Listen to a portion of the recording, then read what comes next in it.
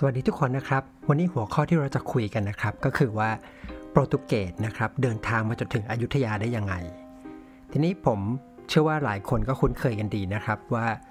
สมัยอยุธยาเนี่ยมันมีฝรั่งชาวโปรตุเกสเดินทางมาค้าขายกับอยุธยาแต่ความแปลกก็คือว่าในตอนนั้นนะครับ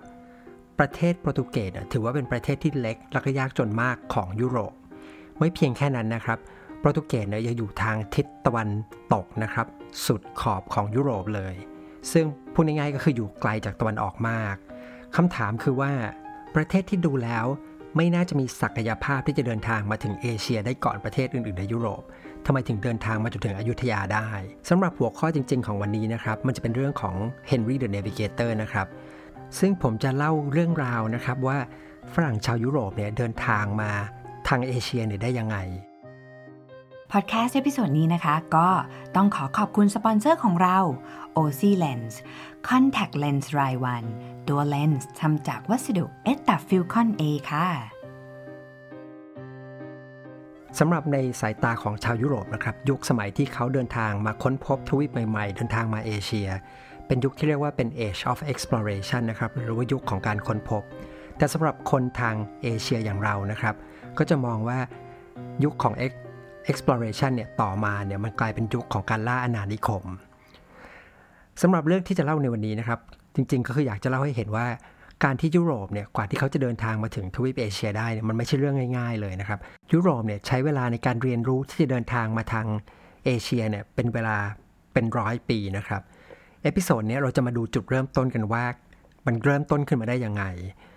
และเรื่องราวทั้งหมดนะครับสามารถที่จะย้อนกลับไปที่ผู้ชายคนหนึ่งนะครับซึ่งเป็นเจ้าชายของโปรตุเกสซึ่งปัจจุบันเรารู้จักพระองค์ในนามว่า Henry the navigator สำหรับเรื่องราวนะครับผมจะขอเริ่มต้นทั้งหมดที่เหตุการณ์ที่เรียกว่าสงครามครูเสดนะครับซึ่งสงครามครูเสดเนี่ยมันเกิดขึ้นประมาณปีคริสตศักราช 1,100 ถึง 1,500 อันนี้เป็นตัวเลขกลมๆนะครับเพื่อง่ายต่อการจำหรือว่าง่ายต่อการเห็นภาพใหญ่ทีนี้สิ่งที่เกิดขึ้นก็คือว่าในช่วงสงครามครูเสดเนี่ยชาวยุโรปมีโอกาสที่จะเดินทางไปรบในดินแดนตะวันออกกลางนะครับหรือพูดง่ายๆว่าชาวยุโรปซึ่งในสมัยก่อนไม่ค่อยได้เดินทางกันมีโอกาสที่ได้เดินทางไกลจากบ้านเนี่ยไปเป็นครั้งแรกแล้วในภาพรวมนะครับโลกมุสลิมในเวลานั้นนะครับจะมีความเจริญกว่ายุโรปเนี่ยค่อนข้างมากไม่ว่าจะเป็นเรื่องของวิทยาการต่างๆนะครับเช่นดาราศาสตร์หรือว่าวิชาที่ปัจจุบันเรารู้จักกันในชื่อว่าวิชาวิทยาศาสตร์นะครับได้แก่วิชาเคมีวิชาคณิตศาสตร์ต่างๆนะครับและไม่เพียงแค่เรื่องของวิทยาการเท่านั้นแต่ในแง่ของเศรษฐกิจในแง่ของการค้าก็มีความคึกคักมากกว่าด้วยสังคมเนี่ยก็ยังมีความเปิดกว้างมากกว่าโลกตะวันตกก็คือมีคล้ายๆเปิดกว้างในแง่ของการนับถือศาสนามากกว่ามีเสรีภาพในการเลือกอาชีพเนี่ยมากกว่าหรือถ้าจะพูดง่ายๆคือถ้าสมมติว่าเราถูกส่งนะครับจากโลกปัจจุบันเนี่ยไปอยู่ในโลกอดีตเมืองที่เราอยากไปอาศัยอยู่เนี่ยคือเมืองแบกแดดไม่ใช่ลอนดอนหรือว่าปารีสเพราะว่าเรามีโอกาสที่จะปรับตัวเข้ากับสังคมเนี่ยได้มากกว่ามีเสรีภาพมากกว่าดังนั้นนะครับจะเห็นว่าการเดินทางไปรบในสงครามครูเสดของชาวตะวันตกเนี่ยจึงเหมือนเป็นการที่ชาวตะวันตกเนี่ยได้ไปเปิดหูเปิดตาในโลกที่มีความเจริญมากกว่ามีความซีวิไลซ์มากกว่าแล้วก็ชาวยุโรปเนี่ยก็มีโอกาสได้เห็นของแปลกๆใหม่ๆได้ชิมของที่ไม่เคยกินมาก่อนนะครับเช่นน้ำตาลนะครับกาแฟข้าวหรือว่าผลไม้ต่างๆแล้วก็สิ่งของใหม่ๆที่ไม่เคยเห็นมาก่อนเช่นกระจกสองหน้าที่มีความสามารถในการสะท้อนแสงหรือว่าเห็นภาพเนี่ยได้ชัดกว่าที่ยุโรปใช้กันหรือเป็นพวกกระเบื้องเคลือบนะครับจานชามสวยๆจากเมืองจีนพรมคุณภาพดีที่มีลวดลายสวยงามของเปอร์เซียรวมไปจนถึงเข็มทิศนะครับที่มาจากเมืองจีนชาวยุโรปนะครับเมื่อได้เห็นสินค้าแปลกๆใหม่ๆสวยงามเหล่านี้นะครับก็รู้ว่าสินค้าบางอย่างเนี่ยเขาผลิตโดยชาวมุสลิมเองแต่ก็มีสินค้าหลายอย่างที่ชาวมุสลิมรับมาจากดินแดนทางตะวันออกอีกต่อหนึ่งซึ่งก็คือจีนอินเดียรวมไปถึงหมู่เกาะเครื่องเทศอย่างฟิลิปปินส์หรือว่าอินโดนีเซียในปัจจุบันนะครับยุโรปตอนนั้นเนี่ยก็ไม่รู้จักก็เรียกเหมารวมไปว่าเป็นอินดีสนะครับเป็นหมู่เกาะอินดีสแต่ว่าชาวยุโรปเนี่ยก็ไม่ได้รู้นะครับว่าจริงๆสินค้าเหล่านี้เขาไปรับมาจากไหนเพราะว่าเอาจริงๆเนี่ยชาวมุสลิมเองเนี่ยก็พยายามปิดไม่ให้ชาวยุโรปรู้ว่าสินค้าเหล่านี้ไปรับมาจากที่ไหนแล้วบางครั้งเนี่ยก็มีการเหมือนกับแต่งตำนานหลอกนะครับว่าเป็นดินแดนมหัศจรรย์บางอย่าง ยังไงก็แล้วแต่นะครับสุดท้ายเมื่อชาวยุโรปนะครับ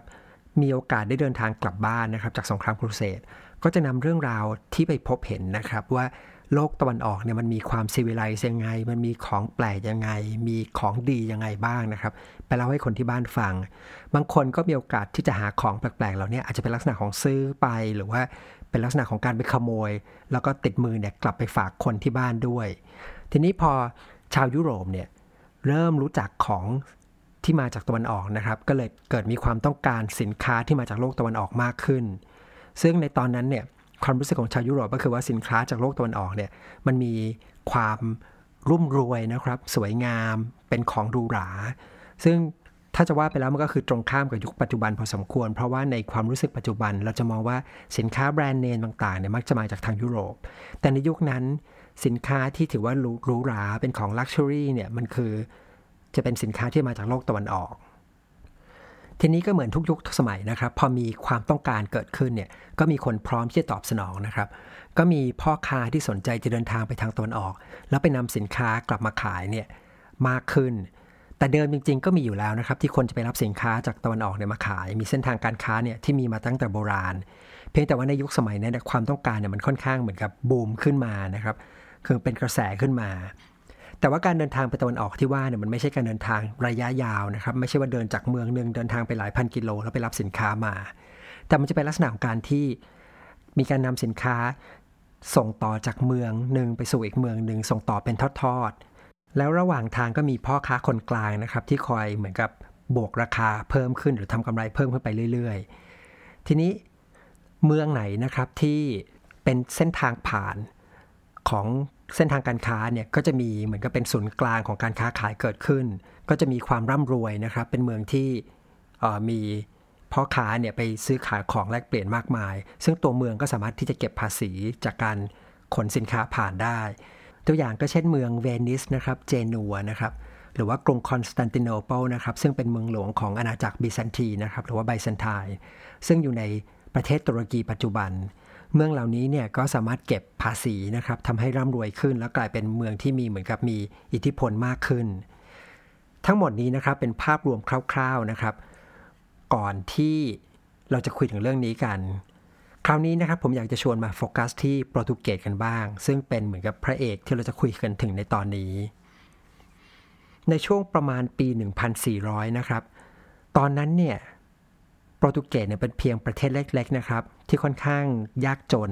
ทีนี้โปรตุเกสเนี่ยก็อยากจะรวยกับเขาบ้างซึ่งก็แน่นอนใครๆก็รู้ว่าถ้าอยากจะรวยเร็วนะครับในยุคนั้นเนี่ยก็คือต้องทำการค้าขายแล้วต้องค้าขายกับดินแดนตะวันออกด้วยเพราะว่าอย่างที่คุยกันไปก่อนหน้าก็คือมีสินค้าที่หรูหราไฮโซนะครับแล้วก็สามารถที่จะนำมาขายต่อได้ง่ายเพิ่มราคาได้ง่ายแต่ปัญหาคือถ้าเราดูแผนที่โลกปัจจุบันเนี่ยจะเห็นว่าตัวโปรตุเกสเนี่ยเป็นประเทศที่อยู่ทางสุดขอบเลยทางตะวันตกของยุโรปเพราะฉะนั้นถ้าเขาเดินทางไปซื้อสินค้ามาขายเหมือนกับที่ประเทศอื่นทำเนี่ยเขาจะต้องผ่านพ่อค้าคนกลางเนี่ยหลายทอดมากนะครับแล้วก็ไม่ใช่แค่พ่อค้าคนกลางในยุโรปเท่านั้นแต่ยังมีพ่อค้าคนกลางของ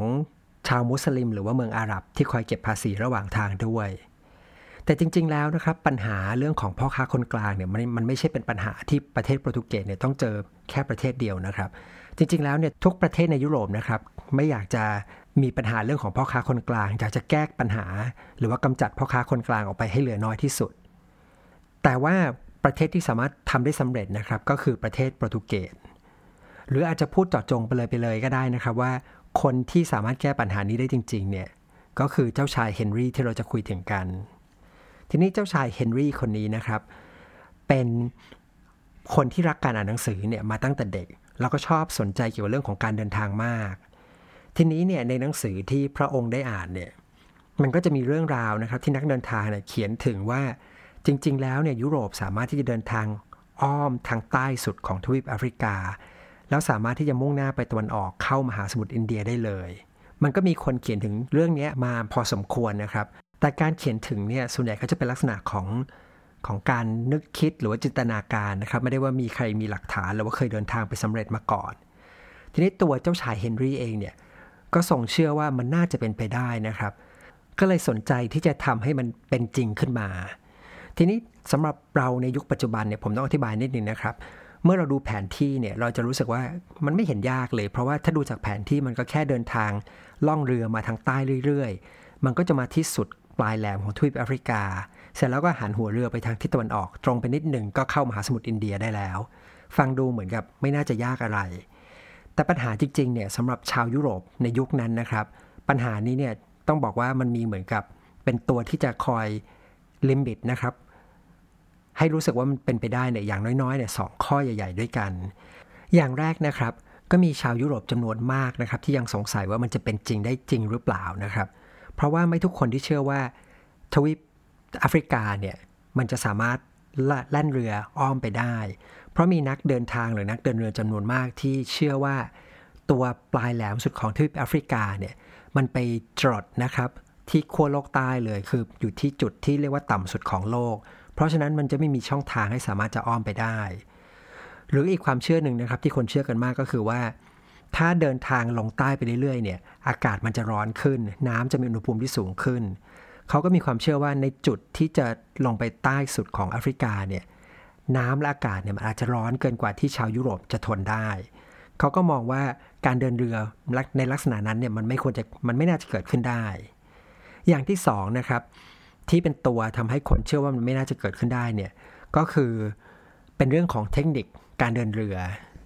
คืออย่างนี้ครับต่อให้คนที่คิดว่าสามารถที่จะเดินทางไปทางใต้ได้นะครับแต่ปัญหาก็คือว่าในยุคสมัยนั้นเนี่ยการเดินเรือเนี่ยต้องใช้ลมหมายถึงว่าเป็นเรือใบแล้วลมเนี่ยมันก็ไม่ได้พัดไปทุกทิศทางที่เราอยากจะไปถูกไหมครับ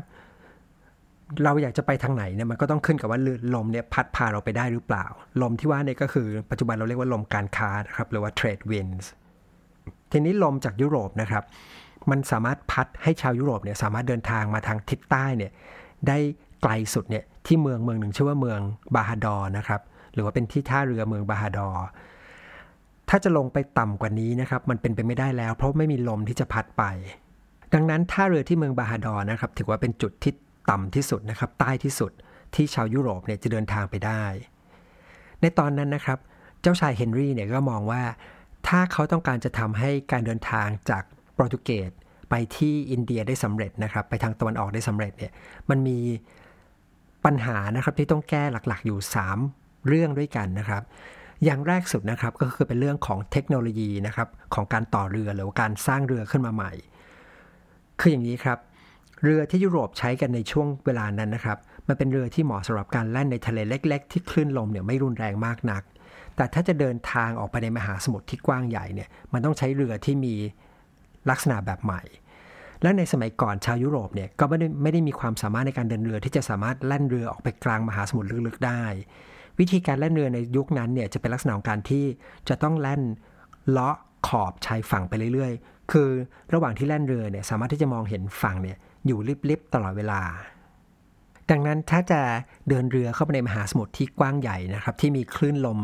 รุนแรงแล้วก็มีความลึกมากกว่าทะเลตื้นๆเนี่ยก็ต้องมีการพัฒนาเรือขึ้นมาใหม่ปัญหาที่2ที่เจ้าชายเฮนรี่มองว่าจะต้องแก้ไขให้ได้ก็คือเรื่องของการมีข้อมูลนะครับเกี่ยวกับกระแสน้ำหรือว่าทิศทางของลมเนี่ยให้มากขึ้นเพราะสมัยก่อนเนี่ยต้องพึ่งทิศทางของกระแสน้ำหรือทิศทางลมเนี่ยมากซึ่งในตอนนั้นเนี่ยก็มองว่าข้อมูลมันไม่มีครบถ้วนพอที่จะทำให้เดินทางได้สำเร็จอย่างที่3นะครับก็จะเป็นพวกเทคโนโลยีต่างๆนะครับหรือว่าเครื่องมือที่ใช้จำเป็นนะครับสำหรับการเดินเรือไม่ว่าจะเป็นเรื่องของแผนที่นะครับหรือว่าเป็นวิธีการที่จะหาตำแหน่งของเรือว่าตอนนี้เรือเนี่ยอยู่ที่ตรงไหนของในมหาสมุทรแล้วซึ่งวิธีการที่จะแก้ปัญหาเหล่านี้นะครับหรือว่าพัฒนาเทคโนโลยีเหล่านี้นะครับก็คือจะต้องมีคนที่เก่งในสาขาต่างๆเนี่ยมากมายด้วยกันไม่ว่าจะเป็นเรื่องของคณิตศาสตร์นะครับหรือว่าเป็นนักทำแผนที่หรือว่านักดาราศาสตร์เจ้าชายเฮนรี่จึงมองว่าวิธีการที่จะแก้ปัญหาเหล่านี้นะครับก็คือต้องไปหาคนเก่งๆจากดินแดนต่างๆมามากมายไม่ว่าจะเป็นผู้เชี่ยวชาญนะครับในการสร้างเรือซึ่งพระองค์เนี่ยไม่ได้ลิมิตอยู่แค่นักสร้างเรือชาวยุโรปเท่านั้นนะครับแต่ว่านักสร้างเรือหรือต่อเรือชาวมุสลิมเนี่ยพระองค์ก็หาตัวมานะครับเชิญมาที่โปรตุเกส รวมไปจนถึงผู้ที่เชี่ยวชาญในการทำแผนที่นะครับนักดาราศาสตร์จากโลกมุสลิมอย่างที่บอกไปก่อนหน้าว่าในช่วงเวลานั้นเนี่ยถ้าเป็นเรื่องของเทคโนโลยีนะครับวิชาการต่างๆเนี่ยโลกมุสลิมมีความเจริญมากกว่าพระองค์เนี่ยก็ไม่ลังเลนะครับที่จะเชิญคนเก่งเหล่านี้นะครับแล้วก็ให้แรงจูงใจที่จะมาทำงานอยู่ที่โปรตุเกสทีนี้เล่ามาถึงตรงนี้นะครับก็อยากจะอธิบายให้ฟังนิดนึงว่าจริงๆแล้วเนี่ยตัวเจ้าชายเฮนรี่เองเนี่ยไม่ใช่เป็นคนที่เดินเรือเป็นนะครับคือถึงแม้จะได้ชื่อว่าเป็น the navigator นะครับแต่พระองค์เนี่ยไม่ได้มีความสามารถในการเดินเรือแต่จะเห็นว่าสิ่งที่พระองค์มีเนี่ยก็คือเรื่องของวิสัยทัศน์แล้วก็ความสามารถที่จะดึงคนเก่งๆหาเทคโนโลยีที่ดีเนี่ยมาทำงานร่วมกันที่โปรตุเกสจากนั้นเนี่ยก็ค่อยๆพัฒนาระบบการเดินเรือเนี่ยไปเรื่อยๆนะครับอย่างเป็นระบบทีนี้ความสำเร็จที่พระองค์ทำได้เนี่ยต้องบอกว่ามันไม่ได้สำเร็จในครั้งเดียวมันเหมือนกับว่าความสำเร็จเนี่ยมันค่อยๆสะสมไปเรื่อยๆทีละนิดนะครับยกตัวอย่างนะครับอย่างเช่นในตอนนั้นเนี่ยก็ค้นพบวิธีการว่าถ้าสมมติอยากจะเดินเรือนะครับจากลิสบอนเนี่ยลงไปที่ทางใต้นะครับเพื่อจะไปถึงที่ท่าเรือแห่งหนึ่งในทวีปแอฟริกาวิธีการเนี่ยจะไม่ใช่การที่หันหัวเรือไปทางทิศใต้แล้วมุ่งหน้าไปเรื่อยๆเหมือนที่เคยทำนะครับแต่วิธีการก็คือจะต้องหันหัวเรือออกไปทางทิศตะวันตกเฉียงใต้แล้วก็แล่นเรือออกไปก่อนเพราะอะไรเพราะว่าเมื่อแล่นเรือออกไปทางทิศตะวันออกนะครับมันจะไปเจอกระแสลมอีกกระแสหนึ่งซึ่งจะสามารถพัดไปทางใต้แล้วไปได้ไกลกว่าท่าเรือเมืองบาฮาดอร์หลังจากที่เรือเนี่ยแล่นไปทางใต้นะครับวิธีการว่าที่จะดูว่าเรือเนี่ยแล่นไปทางใต้ไกลมากพอหรือยังหรือว่าเลยไปแล้วเนี่ยก็คือจะต้องสังเกตที่ดาวเหนือโดยการที่มองไปที่ดาวเหนือนะครับแล้ววัดมุมจากเรือเนี่ยขึ้นไปที่ดาวเหนือถ้าได้มุมที่ต้องการแล้วนะครับก็ถือว่าตรงนั้นเนี่ยเป็นจุดที่ลงไปทางใต้พอแล้วก็หันหัวเรือเข้าทางตะวันออกก็จะสามารถตรงเข้าไปที่ท่าเรือที่เป็นเป้าหมายได้ทีนี้ที่เล่ามาทั้งหมดเนี่ยคือจริงๆต้องบอกว่าผมก็ไม่ได้เข้าใจวิธีการมากนะครับแต่คืออยากจะให้เห็นภาพเฉยๆว่าวิธีการเดินเรือเนี่ยมันมีความซับซ้อนนะครับแล้วก็ต้องใช้ความชำนาญเนี่ยมากคนเดินเรือเนี่ยต้องฝึกแล้วก็เรียนรู้กันหลายปีเจ้าชายเฮนรี่ก็เลยให้มีการตั้งโรงเรียนขึ้นนะครับเป็นโรงเรียนเดินเรือแล้วก็เป็นที่เหมือนกับที่สะสมความรู้กัปตันเรือนะครับหรือว่าใครที่สามารถเดินเรือได้ไกลมากกว่าเดิมถึงจุดหนึ่งแล้วเนี่ยก็จะให้กลับมาที่โรงเรียนนะครับให้กลับมาสอนเทคนิคว่าเขาทำยังไงคนเจเนอเรชันใหม่นะครับหรือนักเดินเรือเจเนอเรชันใหม่เนี่ยก็จะได้เรียนรู้เทคนิคนั้นก็จะสามารถเดินทางไปได้ไกลเท่ากับที่คนคนนั้นเดินทางไปได้จากนั้นคนเจเนอเรชันใหม่เนี่ยจะค่อยๆหาวิธีการที่จะทำให้เดินทางได้ไกลมากขึ้นเรื่อยๆเสร็จแล้วเมื่อได้ข้อมูลมาก็จะนำกลับมาที่โรงเรียนสะสมไปเรื่อยๆอย่างนี้เรื่อยๆนะครับทำให้มีข้อมูลเกี่ยวกับการเดินเรือใหม่ๆเนี่ยสะสมมากขึ้นเรื่อยๆไม่ว่าจะเป็นเรื่องของข้อมูลการของกระแสลมนะครับกระแสน้ำหรือว่าการทำแผนที่เนี่ยที่ดีมากขึ้นเรื่อยๆแต่สุดท้ายนะครับในวันที่เจ้าชายเฮนรี่จากโลกนี้ไปนะครับในปีคริสตศักราช 1460 ในเวลานั้นนะครับนักเดินเรือของโปรตุเกสก็ยังไม่สามารถที่จะเดินทางไปอ้อมแอฟริกาได้สำเร็จแต่ยังไงก็แล้วแต่นะครับด้วยระบบที่เจ้าชายเฮนรี่เนี่ยทรงวางไว้ก็ทำให้การเดินเรือของโปรตุเกสเนี่ยมันมีการพัฒนาการที่เดินหน้าไปเรื่อยๆนะครับทีละนิดจนสุดท้ายนะครับคือประมาณ28ปีนะครับหลังจากที่พระองค์เนี่ยจากโลกนี้ไปนะครับคือในปีคริสตศักราช 1488 ในปีนั้นนะครับมีนักเดินเรือชาวโปรตุเกสคนหนึ่งนะครับชื่อว่าบาร์โทโลเมว ดิอาสนะครับเขาเนี่ยครับกำลังนำเรือออกจากท่าเรือแห่งหนึ่งนะครับในทวีปแอฟริกาโดยรอบนี้เนี่ยเขาตั้งใจว่าเขาจะหาทางไปถึงจุดที่ใต้สุดนะครับที่เป็นแหลมที่อยู่ใต้สุดของแอฟริกาเนี่ยให้จงได้นะครับทีนี้ในรอบนั้นนะครับการออกเรือในรอบนั้นเนี่ยปรากฏว่าเขาไปเจอพายุรุนแรงนะครับทำให้เรือของเขานะครับถูกพัดลอยห่างออกไปไกลจากชายฝั่งและเมื่อพายุสงบลงนะครับเขาก็ไปอยู่กลางทะเลโดยที่ไม่รู้ว่าตอนนี้เนี่ยอยู่ที่ส่วนไหนของมหาสมุทรกันแน่แต่เขาก็ตัดสินใจว่าถ้าวิ่งหันเรือนะครับหันหัวเรือเนี่ยไปทางทิศตะวันออกแล้ววิ่งไปเรื่อยๆเนี่ยก็คงจะไปชนทวีปแอฟริกาเองเขาก็ตัดสินใจแล่นเรือไปทางทิศตะวันออกไปเรื่อยๆนะครับแต่หลังจากแล่นเรือเนี่ยไป 2-3 วันก็พบว่าไม่เห็นฝั่งสักทีเขาก็รู้สึกว่ามันมีบางสิ่งบางอย่างมันแปลกแล้วก็เริ่มเอะใจแล้วก็กลับหลังหันนะครับหันหัวเรือใน180องศาแล้วมุ่งหน้าไปที่ทิศตะวันตกปรากฏว่าหลังจากที่แล่นเรือไปได้นะครับหลายวันเขาก็พบกับชายฝั่งซึ่งก็คือเป็นดินแดนของทวีปแอฟริกานั่นก็หมายความว่า ตอนนี้นะครับเขาเนี่ยมาอยู่อีกฝั่งหนึ่งของแอฟริกาแล้วหมายความว่า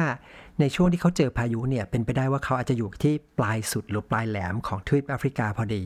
แล้วลมพายุเนี่ยก็พัดพาให้เรือของเขานะครับย้ายจากฝั่งทางทิศตะวันตกนะครับมาฝั่งตะวันออกหรือพูดง่ายๆคืออ้อมแหลมปลายสุดของทวีปแอฟริกามาจนได้และนั่นก็เป็นครั้งแรกนะครับที่ชาวยุโรปสามารถที่จะเดินเรืออ้อมแหลมแอฟริกาได้สำเร็จหรือแหลมที่ปัจจุบันนะครับเรารู้จักกันในชื่อว่าแหลมกูดโฮปนะครับหลังจากนั้นนะครับอีก10ปีต่อมานะครับคือในปี 1498 นะครับนักเดินเรือที่ชื่อวาสโกดากามานะครับก็สามารถที่จะอ้อมทวีปแอฟริกาได้อย่างที่เดียสทำได้นะครับแล้วก็เดินทางไปถึงอินเดียได้สำเร็จเป็นคนแรกและ3ปีหลังจากนั้นนะครับคือในปี 1501 ฝรั่งชาวโปรตุเกสก็เดินทางไปถึงอยุธยาแล้วนั่นก็ทำให้โปรตุเกสนะครับร่ำรวยขึ้นจนกลายมาเป็นมหาอำนาจของโลกอยู่ระยะเวลาหนึ่งส่วนเมืองที่เคยร่ำรวยนะครับเพราะว่าอยู่เป็นตรงกลางนะครับอยู่เป็นเส้นทางผ่านของเส้นทางการค้าเดิมเนี่ยอย่างเมืองอย่างเวนิสหรือเจนัวนะครับก็ค่อยๆมีบทบาทเนี่ยน้อยลงนะครับมีความรวยเนี่ยค่อยๆน้อยลงตรงที่อยากจะให้เห็นนิดหนึ่งนะครับก็คือว่าสิ่งที่ทำให้ประเทศเล็กๆนะครับแล้วก็ยากจนของยุโรปก็คือประเทศโปรตุเกสนะครับสามารถร่ำรวยขึ้นมาได้เนี่ยมันคือการลงทุนในองค์ความรู้ใหม่ๆมีนวัตกรรมใหม่ๆนะครับก็คือเขาไม่ได้เล่นตามกติกาเดิมหรือว่าเกมเดิมเหมือนที่ชาวยุโรปอื่นเนี่ยทำกันแต่คือสร้างกติกาขึ้นมาใหม่เล่นเกมใหม่นะครับเลือกที่จะทำการค้าผ่านการเดินเรือนะครับแทนที่จะการทำการค้าแบบเดิมคือต้องเดินทางบนแผ่นดินแล้วภายในแค่ 1-2 generation นะครับจากการที่ลงทุนในแง่ของการพัฒนาเรื่องของความรู้เนี่ยก็ทำให้โปรตุเกสนะครับซึ่งเป็นประเทศที่อยู่ชายขอบของยุโรปเนี่ยกลายเป็นประเทศที่ร่ำรวยมากอันดับต้นๆของยุโรปขึ้นมาและทั้งหมดนี้นะครับก็คือเรื่องราวว่าชาวยุโรปนะครับเดินทางมาถึงแถบเอเชียของเราได้ยังไงแต่ก่อนที่จะจบเอพิโซดนี้ไปนะครับผมอยากจะเล่าเหตุการณ์หลังจากที่เดียสนะครับอ้อมแอฟริกาเนี่ยได้สำเร็จไปประมาณ4ปีจะมีชายอีกคนหนึ่งนะครับที่จะเดินเรือไปทิศตรงข้ามนะครับกับที่โปรตุเกสเดินทางไปก็คือเดินทางไปทางทิศตะวันตกแล้วก็จะไปพบทวีปใหม่ที่ไม่เคยมีใครรู้จักมาก่อนนะครับชาวยุโรปไม่เคยรู้จักมาก่อนชายคนนั้นแน่นอนครับก็คือคริสโตเฟอร์โคลัมบัสนะครับในเอพิโซดหน้านะครับเราจะคุยถึงผลกระทบนะครับว่าหลังจากที่โคลัมบัสไปพบทวีปอเมริกาแล้วนะครับมันมีผลกระทบที่เกิดขึ้นกับทั่วโลกเนี่ยยังไงบ้างนะครับแล้วผลกระทบนั้นเนี่ยก็ยังส่งผลมาถึงปัจจุบันที่เราอาศัยอยู่ด้วยสำหรับรายละเอียดเนี่ยเราจะไปคุยกันในเอพิโซดหน้านะครับพอดแคสต์เอพิโซดนี้นะคะก็ต้องขอบคุณสปอนเซอร์ของเรา OC Lens Contact Lens รายวันตัวเลนส์ทำจากวัสดุเอตตาฟิลคอน A ค่ะ